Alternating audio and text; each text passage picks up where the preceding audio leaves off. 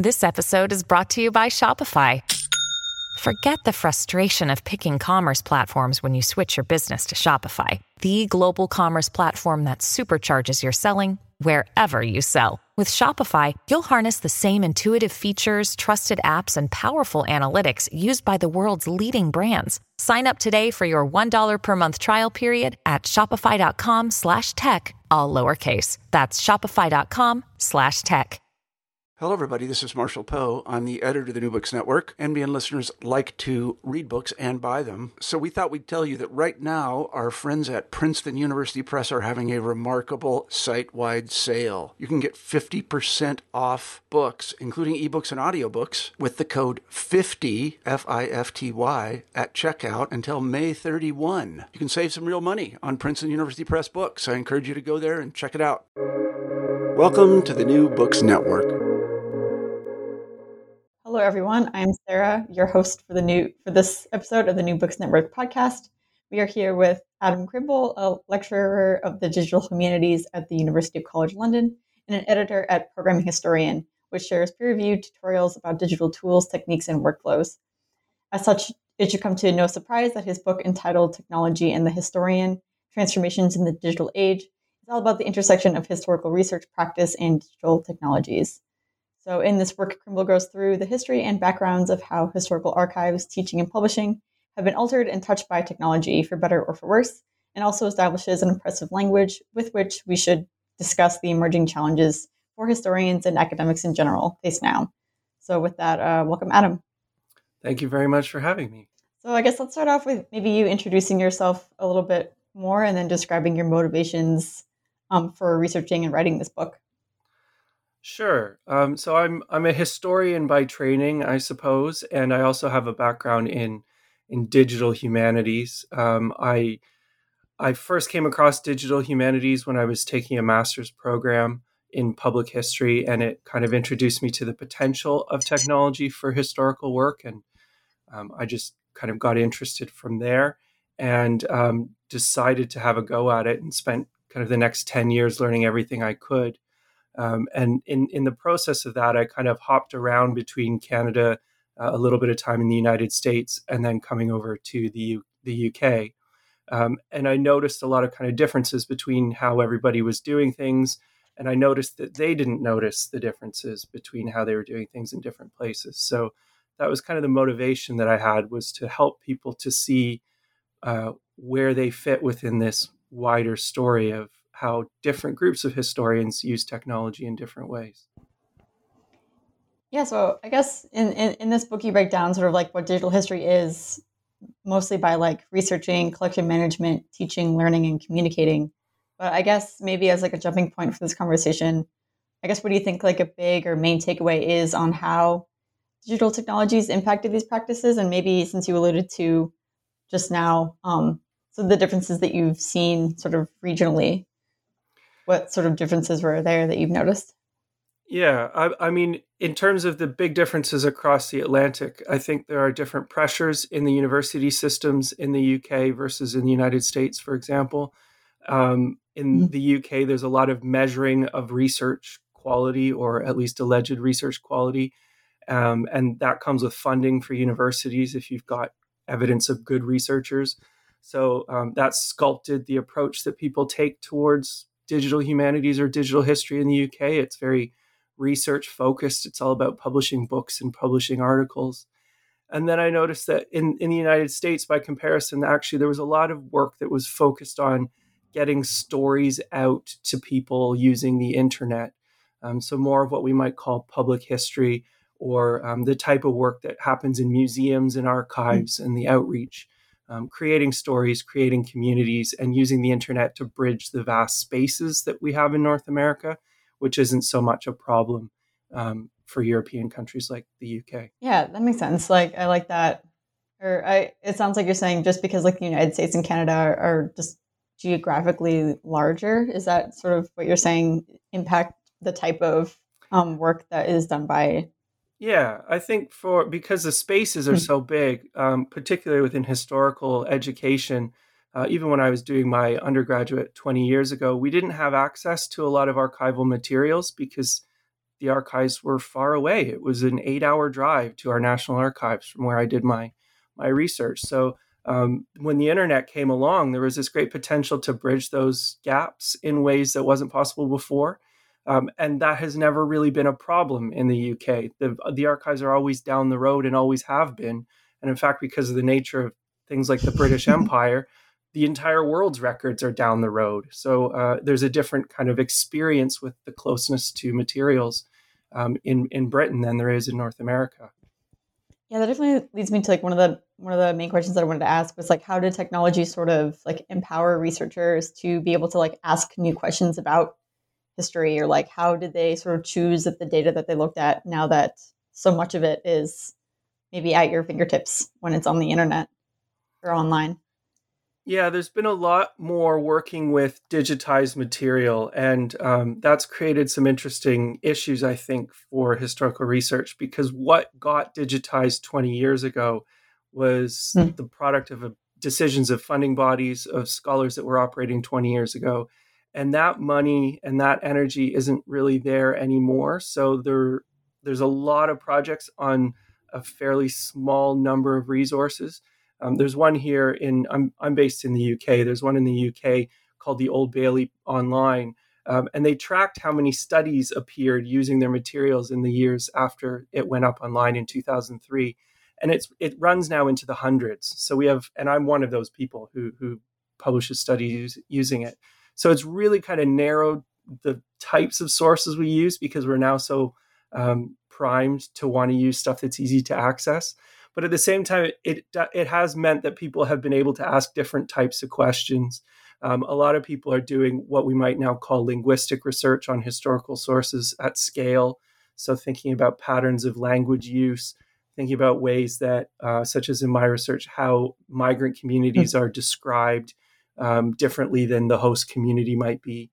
So there's a lot of potential for, I guess, counting and measuring that was difficult to do before, because there's only so much mental brain power that you have when you're reading something one word at a time. Yeah, I guess that gets me, or that reminds me of sort of like at the beginning of the book, you describe how the like computers in the digital era was mostly used for like those like counting based metrics, or like maybe not finding stories or telling stories yet, but using the computer as like sort of this like number crunching device. Yeah, the computer as a calculator. And of course, in the 70s and the 60s, I mean, they didn't have monitors, they didn't have keyboards and mouses the way that we think of them today. So yeah, people have adapted to what computers were useful for. And counting was definitely one of the early things that people discovered a use for. With the visual interfaces getting better and better and people getting more creative, we see a lot of artists coming in. So you see some really interesting data visualization, which people either love or hate. And I think it probably comes down to whether or not you're a visual learner or not. I personally love data visualization. I think it's a great way to tell stories. It wasn't really feasible to do that in the 1960s with the computers that were available. But as time goes on, people start to push the envelope and explore things like 3D environments. Or there's a really great American project, which is called Recreating St. Paul's, Virtual St. Paul's, which is the main church in London, and they recreated the entire thing and the soundscape and everything, so you can kind of experience what it would have been like to listen to a sermon at St. Paul's 500 years ago. So much potential for things that just aren't counting, but are only possible because of the way technology has continued to get more complex. Yeah, that project in particular really stood out to me. I like, or like when because you cite that, and then I like went to go look at it. That's like super cool. It's such a really cool project. But so that, I guess, sort of the flip side maybe to that is like, it seems like the types of stories that are able to be told, like historical narratives that are able to be told, is super shaped by the types of tools available. But sort of, is there like the flip side of that, where like historians were able to impact like the development of those digital tools? There's a few cases where historians get in there and really create tools that weren't available before. There's no historians creating their own kind of programming languages from scratch. They're always using something that's been created elsewhere, but they often combine it in new ways. So there's a Canadian project called Voyant Tools, which was, it's not created by historians, but by humanists, specifically to enable the type of questions that humanities scholars want to ask of machine readable texts. And I think that's a really good example of somebody actually going out and producing a production quality piece of software that's used by thousands of people around the world, which didn't actually come out of Silicon Valley. It came out of a university classroom or a university lab. So there are a few examples of that, but it is dependent on what's happening in the wider tech sector. So there's only so far that historians and humanities scholars can really push the technology because they're not engineers at the end of the day. Mm-hmm. Yeah, thank you. And part of the book, you talk about this like hack versus yak differences between like historians, either like you hack and use the computer a lot, or you yak and like you talk about it. Is that sort of like what you're alluding to, like here? The hack versus yak was a big fight, I guess you could call it, that happened in digital humanities more broadly about 10 years ago. And there's been a lot of kind of fighting for ground, and everybody wants to be celebrated, I suppose. So the people that were really good at computer programming wanted to be celebrated for those skills, and the people that liked to have the theoretical conversations wanted to be celebrated for those as well. So I think a lot of what I talk about in the book actually is to try to point out that all of those groups have their value, but they also had different ambitions and different aims of what they were trying to achieve. And that's okay. And that we could probably benefit from celebrating all of it. Yeah, I guess that also makes you wonder, like, maybe with the emergence of like technology and digital tools, like in historical research and I guess academia in general, like did the sort of advent and inclusion of this technology highlight just like problems within academia or within like historical practice? I think there were some moments where the traditional academic world felt under attack in certain aspects by what was going on in the digital space.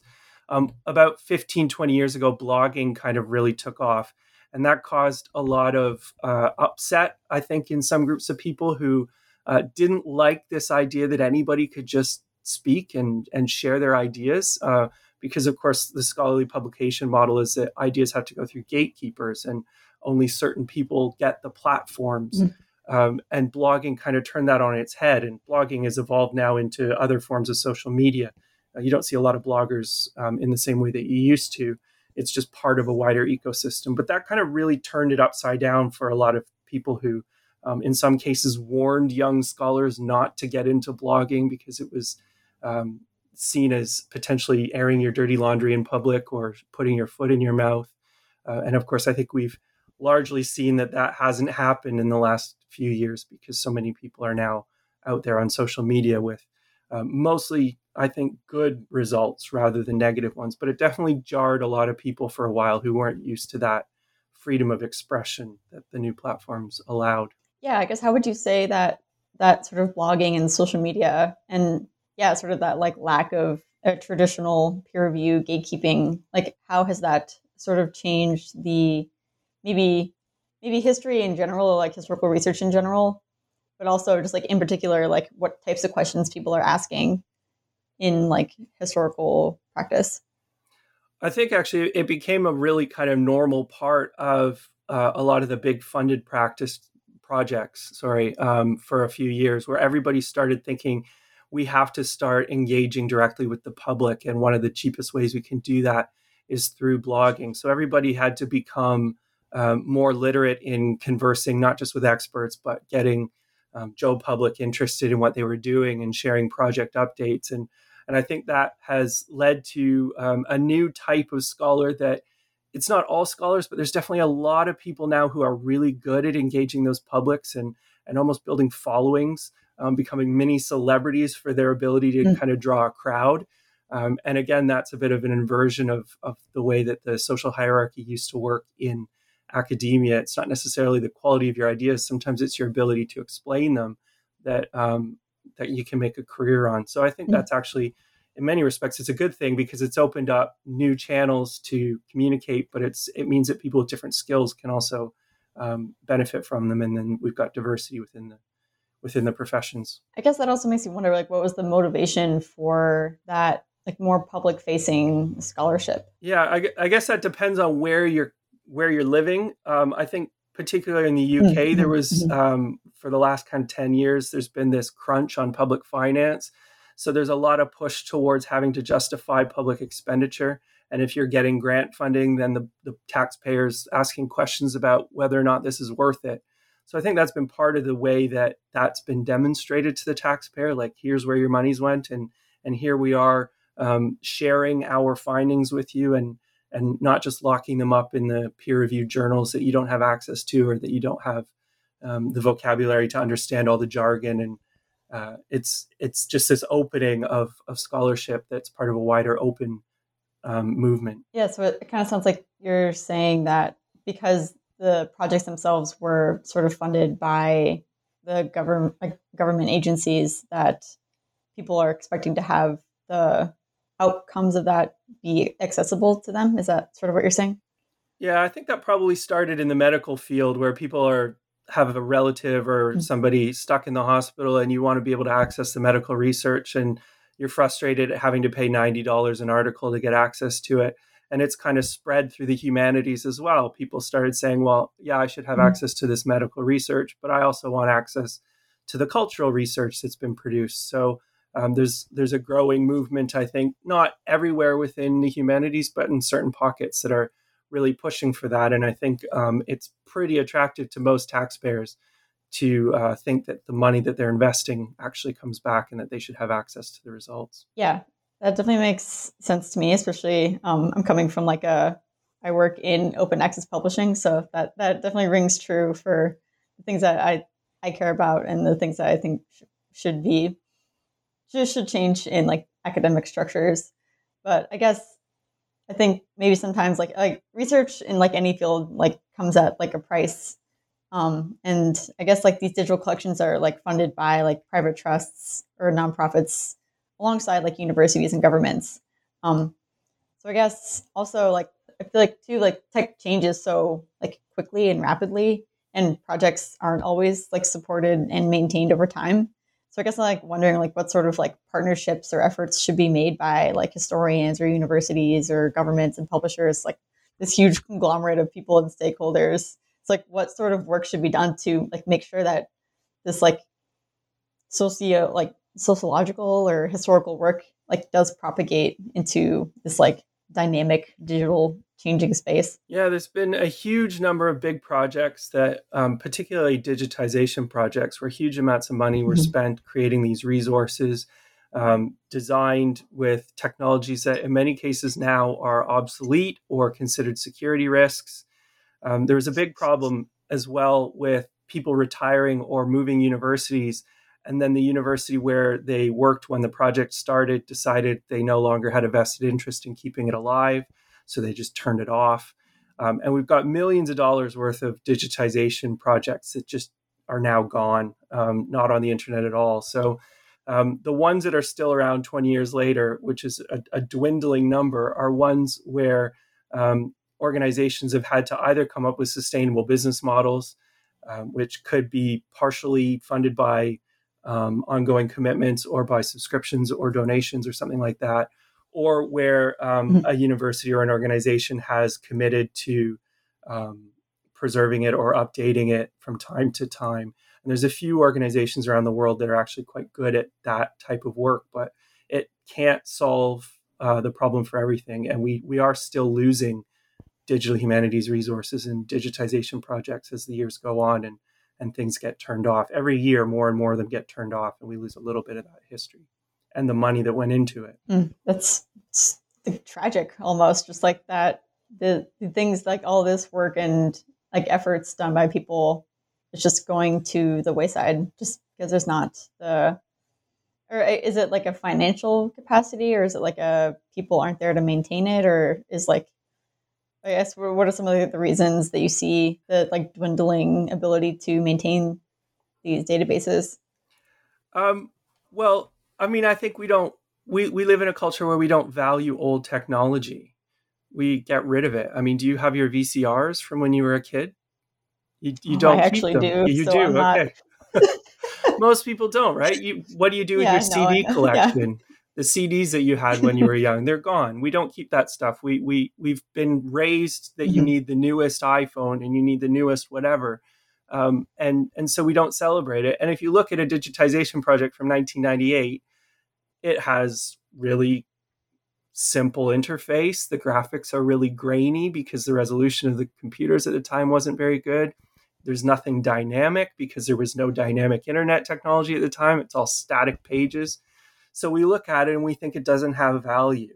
And I think that's a cultural problem that we need to start valuing a bit more. I think video games have done a good job of that, because I think people can still be convinced that Super Mario from 1986 still has value, but not necessarily the digitization project from 5 years after that looks just the same and had the same monetary investment to go into it, but we don't keep it because it isn't something that we've been culturally primed to value. Or it's a challenge. I've definitely tried to use microfiche before, and it's just hard to work with. Yeah, I mean, you can blame Apple for that because they've done such a good job of making all of our computers so user-friendly and intuitive.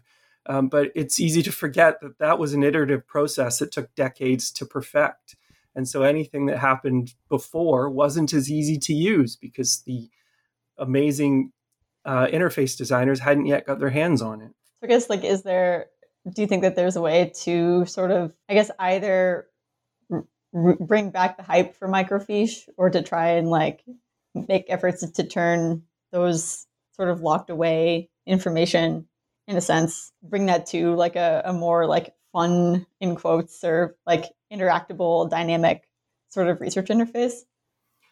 Yeah, I mean, I think one of the things I'm trying to do by writing this book, and there's other people writing stuff like this as well, is to bring a bit of celebration back to that work and to acknowledge the intellectual work that went into it and how important it was as a stepping stone to get us where we are today, and to just kind of recreate some value around it. There's also, I think, increasingly in the last couple of years, an awareness that we've lost a lot of those websites, and in particular because they were technologically unsustainable or difficult to keep going.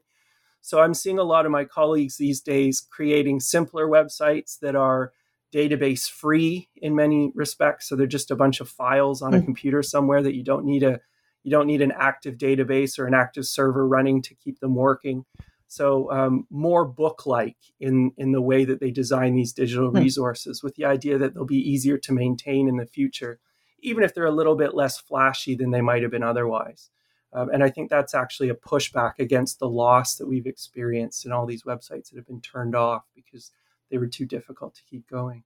I guess, do you think that when these archives were first being made and stored, was there sort of a thought to how to keep them going in the future? Or was the field just too new to be able to expect how to do that? Yeah, I think there wasn't a manual and nobody could see the future. So some people made good intention decisions that just for reasons beyond their control proved not to work out in the end. The ones that survived, probably a little bit of luck, probably a little bit of good thinking, forward thinking. But there's no way that you can kind of see what's coming down the pipeline 20 years in the future. And I know that the universities, I've been speaking to a lot of people who've been involved in these early projects. Universities at the time just saw the money and they wanted the funding. So they made promises of perpetually keeping these things online. And then, of course, that became non-viable. They realized nobody was checking in on it. The people that made the promises retired or moved on. And all of a sudden, you've got this institution that isn't even necessarily aware that it got this money to create this thing 20 years ago, and certainly doesn't see any kind of future potential value in it. So they just kind of go. I would hope and anticipate that sort of seeing archives and databases left unmanaged or taken offline has had some impetus for creating standards now for databases, or making sure that they're sort of what you're saying about the websites, that they're able and easy to be maintained. I guess what sort of standards have you seen come up in practice now? Yeah, so to ensure that in the UK about 5 years ago, the major funding body decided that it needed technological sustainability plans for any project that was going to create a digital output. And when that started getting attached to the money, that started to get universities to come up with really robust plans. And in fact, within 5 years, they stopped having that requirement, in large part because all of the technological sustainability plans were so good that they didn't need to check them anymore, because everybody had institutional policies for what technologies they were going to use. They had to prove that they had expertise locally that would allow them to continue to support those technologies, and data archiving policies that would at least preserve the data, even if the website fell down. So there has been a big movement towards that. And it was really just by tying it to the money and saying you can't have the money unless you can prove that you can keep this stuff up, that we really start to see change. Yeah, sort of like that top down from institutions or funding bodies. Exactly, yeah. I guess maybe to change a little bit topics. I think something that stood out to me as interesting was like in your discussion about like archiving like a live history. Like you used the example of like the 9/11 attacks on the United States to try and capture like quickly changing and emerging conversations as like the country and the world is processing like in real time, like grief and conspiracies.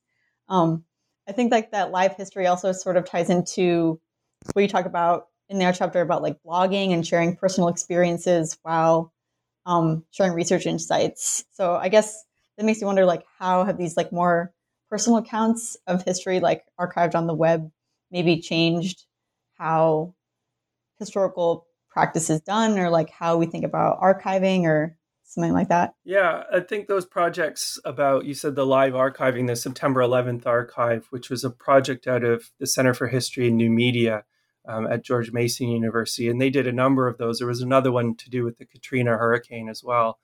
And it was a really interesting kind of approach to creating an archive that wouldn't have been created otherwise. And it was historians thinking about the historian of the future and recognizing that they were living through this really important moment. And if it wasn't collected, that it would be lost. So you get this incredible resource, which is just full of people grieving and trying to make sense of what's going on. And I think that has made us as historians, as a field, aware of how the internet is changing our source base in really interesting ways. And we've gone from this problem of scarcity, where you've got 3 letters in an archive somewhere in Virginia, to this problem of abundance, where you've got 374,000 posts on a forum. And you've got to figure out how you can actually make sense of that. And how do you tell a story when you've got too much information rather than not enough? So I think it's forced the field to develop new skills on dealing with abundance. And I think that's really exciting. It also seems too that there's like an abundance in some sense, but I think maybe more towards the end of your book, you discuss maybe like the limitations of some of these archival practices, where there's just some parts, like there's just so many stories that like aren't archived or like aren't online because for like whatever reason, like not enough money in the country, or like this sort of general conversation of like the global South not being included in a lot of academic conversations, even beyond history. So I guess what's sort of like that balance of too much information and not enough information, and sort of like almost like the right information, and like creating the archive itself, like invented archive. Yeah, I mean, I think an interesting example is the CD-ROM movement back in the 1990s. And of course, to create a CD-ROM involves a lot of investment. And the way that they got that investment back was to sell copies of it. And what we found is that most of, or at least a disproportionate number of those CD-ROMs ended up being on American topics for American audiences, because that's where the money was. That's where the market was for that particular technology. And we get people at the time complaining and asking, saying, where's my Latin American history resource, or where's my African history resource? And I think there's a lot of people now who are trying to fill in some of those gaps, including in those places in what we sometimes call the global South. So people saying, we weren't included in this, so I'm just going to get on and do it. I'm going to create the record, or I'm going to create the archive that wasn't created. And I think actually we in the West are just not great at noticing that work happening, even when it is happening. it doesn't necessarily come on our radars, but there is a huge imbalance between how much money a region has and how much of it they can invest in these types of resources. So we definitely see more stories from certain communities and fewer stories from others. But I do think there's an increasing awareness of that. And I think there's some really interesting work in Indigenous histories, for example, where people are trying to create spaces for conversations that haven't been had before. And I think that's another positive that we can see coming up in the future. Mm-hmm. Yeah, I definitely like that idea. Again, biased, but I think it's really cool. Like when it's more community led, like it definitely makes sense that a lot of like policies and stuff and like funding is top down. But like when something does like organically emerge from different communities, that's always like super exciting because it does mean that like that thing is tailored for like their interests. Like it's not like forced in any way. Yeah, and I guess there's a question for historians sometimes to ask where they fit in those projects, if anywhere. Should they lead them? Should they offer technical support? Should they be the ones that say, have we thought about standards to make sure that this thing lasts? Or should people just be left to their passion projects and tell their histories the way that they want to tell them? I guess not everything has to last for it to be successful. And maybe sometimes we have to just let things be. Rather than get involved. Yeah, that sounds like a hard balance to sort of find though, because like you do want it to last. Like even if it's not something that you yourself created, like that there is this history that like you are interested in or want to learn about that maybe isn't your cultural history, but like it should exist for the future in general, like no matter what almost. So are there any like sort of global efforts towards this sort of standardization or things like that? Well, I think, again, this is something that actually historians and humanities scholars follow good practice. And it's a matter of learning the good practice as defined by the software engineers and the people who run the internet who aren't historians. I mean, I think it's up to us to learn what to do and how to do it well, rather than necessarily to, at least from a technological standpoint, to create the technology to do that, because I don't think that's the strength within the field. But I definitely think there's been more people interested recently in learning those best practices and making sure that other people in the field are aware of them, particularly people who might not necessarily have the time or the inclination to go do that exploring. So I think it is trickling through the field at a much quicker rate than it was in the past. But there's not agreement either. I mean, you can say it's, sorry. I was just saying, there's not agreement that open or preserving is necessarily the best thing all around the world. There are cultures where people don't want to share their histories. And it's a very Western thing, I think, to be pro-open and pro-open culture. And I think there's a lot of communities that are perhaps rightly cautious with sharing their traditional knowledge, for example, openly and for free with anybody who wants to use it, because they don't know how they're going to use it and they might not have the best intentions. So I think that's something that's definitely going to be increasingly discussed, is how we make sure that we're not just moving towards one vision of the future, and that there's space for people to have different cultural values around things like openness or standards or what a good digital history or digital humanities project would look like. Yeah, so I guess maybe related to that, kind of in a sense, and like a few examples that you share in the book, like in journal publishing practices, or you talk a little bit about like Ken Burns' Civil War documentary, that you've noted that maybe historians were kind of left out of those conversations. I guess it makes me like wonder like why that was, or like how they maybe should have been looped into like journal publishing practices or different documentaries, or like in this case, how tech is being like made and defined. Like maybe not historians making the thing, like making the internet itself, but like being a part of conversations at least on how to like propagate and better archiving practices. Yeah, sometimes it's hard to get an invitation to the table, isn't it? I mean, here in Britain, just this past week, we have a new chair of the British Museum has just been announced, and it's a politician who has no experience in the heritage industry at all. And of course, all the historians in the country are thinking, why didn't you get somebody who actually knows something about cultural heritage to be involved in that? So I think there are There are conversations around the world about how to get historians and humanities scholars taken seriously in some of these spaces. I don't think we have to be everywhere, though. I think it's perfectly feasible for a Hollywood producer to decide that he or she wants to make a historically themed film and not have a historian on the team. We've seen that work in lots of interesting and creative ways in the past. Some opt for a historical consultant, and that then creates a slightly different result. And whether that's good or bad, I don't know. It's just different. And so, I think where we've got historians who are interested in entering those spaces, it's great, and we should support them. But I also don't think we need a world that is run entirely by historians, and people have lots of different perspectives that don't necessarily involve that area of expertise. So I don't necessarily think that's a problem. Imagine you get a lot of pushback about that. Or do you get a lot of pushback about that sort of idea from like other historians?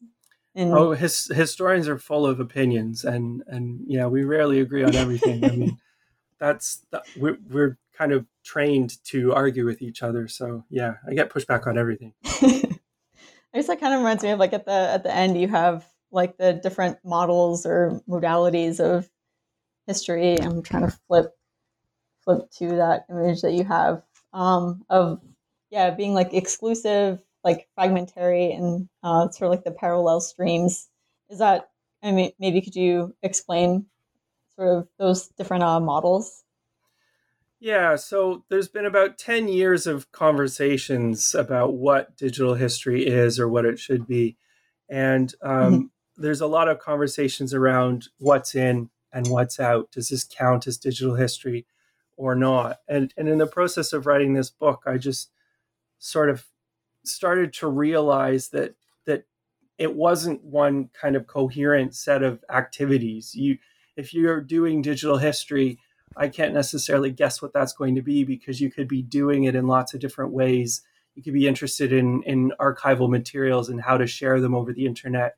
You could be interested in scholarly communication. You could be interested in classroom teaching and ways that you can use technology to teach better. So I think what I'm trying to do with this book and with the figure that you're describing is to show people that there are different ways of understanding this. And I think my way is very much that digital influences on history and on the humanities come in many, many different shapes. And it's not necessarily productive to try to organize them under a perfect little round circle where everything kind of fits together nicely, which is was known as the big tent a few years ago.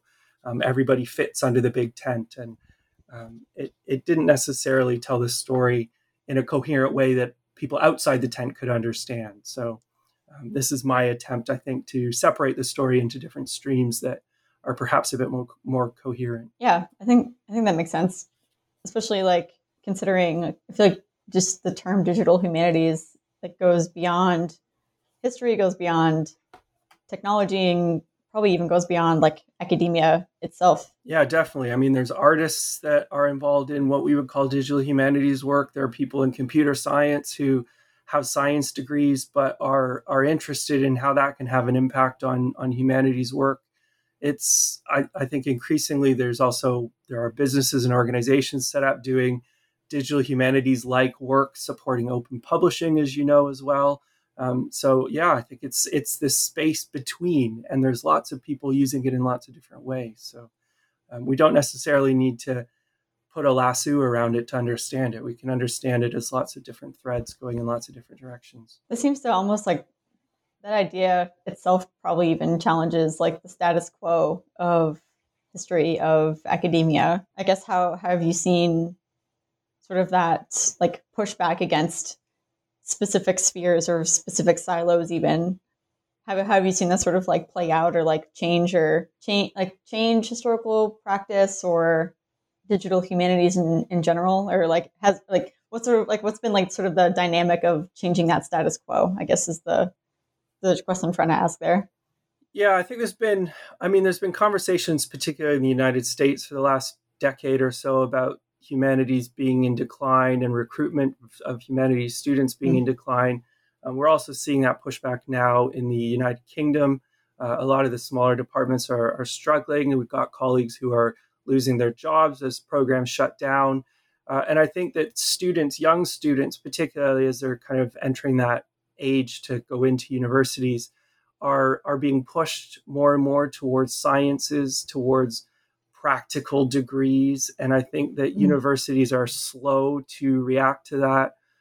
People like to keep their traditional departments, many of which are now 100, 150 years old in the sense of defining the subject areas. So digital humanities is one of those ones that kind of comes in between, a little bit of science, a little bit of humanities. And it'll be interesting to see if that gets uptake in the next generation, or if not. I mean, there's been a lot of conversations on both sides as to whether or not that's a good thing. But I do see it as universities, at least some universities, trying to adapt to that need to change the model a little bit and allow people to learn in a different box than we used to offer, that still draws from those older boxes, but combines it in new ways. I feel like at the end of the book, you provide like this very extensive and very impressive glossary of terms that are important for this space. I feel like that maybe that sort of shifting in the ecosystem sort of reminds me of like these like maybe new definitions of terms, if you will. So it just makes you like wonder like what kind of conversations, like what kind of language should people who have stake in like digital humanities as a big of an umbrella or sphere that is, like what sort of conversations should different groups be having in order to like keep this sort of dynamic space existing in like universities? Yeah, I mean, I think we're seeing a shift towards more careful use of language. So 10 years ago, you would see on grant applications, people talk about how they were going to use digital methods. And I think someone in Finland made a joke about that you should replace the word digital methods with magic, because it doesn't mean anything. I mean, you have to be more specific. What is it that you're going to do to your materials? How are you going to create new knowledge? And I think you don't see that anymore. Or if you do see it, it doesn't get funded or it doesn't get published because it doesn't tell you anything. And I think people are getting better at being more careful about their language and explaining exactly what it is that they do. And I think actually that's allowed conversations to be had that are more productive and coherent, because there are more conversations rather than everybody trying to have all eyes on me and to be the center of digital humanities. That's less important than it used to be, I think. And we can have lots and lots of different conversations using more specific language that really captures what we're trying to do and solve the problems that we're trying to solve, which is in every case is a limited set of problems. We can't do everything, so we've got to be specific. Yeah, I know a quote that I underlined was like, being a part of digital humanities was stronger than the need to be known for one's historical work. I think that is kind of maybe what you just said there. That was a good quote. Yeah, I mean, that one of the big things that digital humanities offered for people, particularly in the social media spaces, was a way of belonging in an academia that didn't necessarily yet have a spot for interdisciplinary scholars.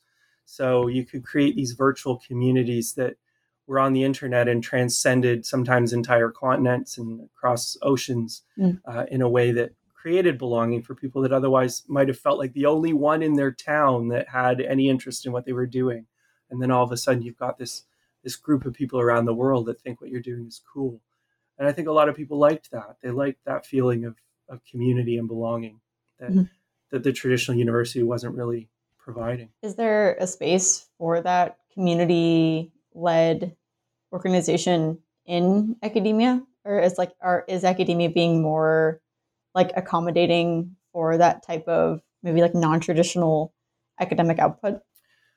I think there are organizations that try to fill some of those gaps. I mean, scholarly societies have traditionally tried to do that. So you get people who are interested in a common theme, and they probably in the past would have had their own journal or their own newsletter, and they would come together once a year at a conference. They probably now communicate online through social media. They might still have an event, although I think those are slowly kind of fading away because they're too expensive, maybe not as green as we might like them to be because of all the travel.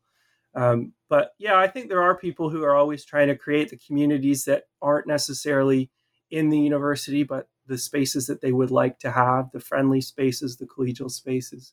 And I think digital humanities is just part of that. I don't think it's necessarily different than what you would find if you looked at med schools or physics departments. There's always going to be spaces where people want to get together and be friendly and be supportive.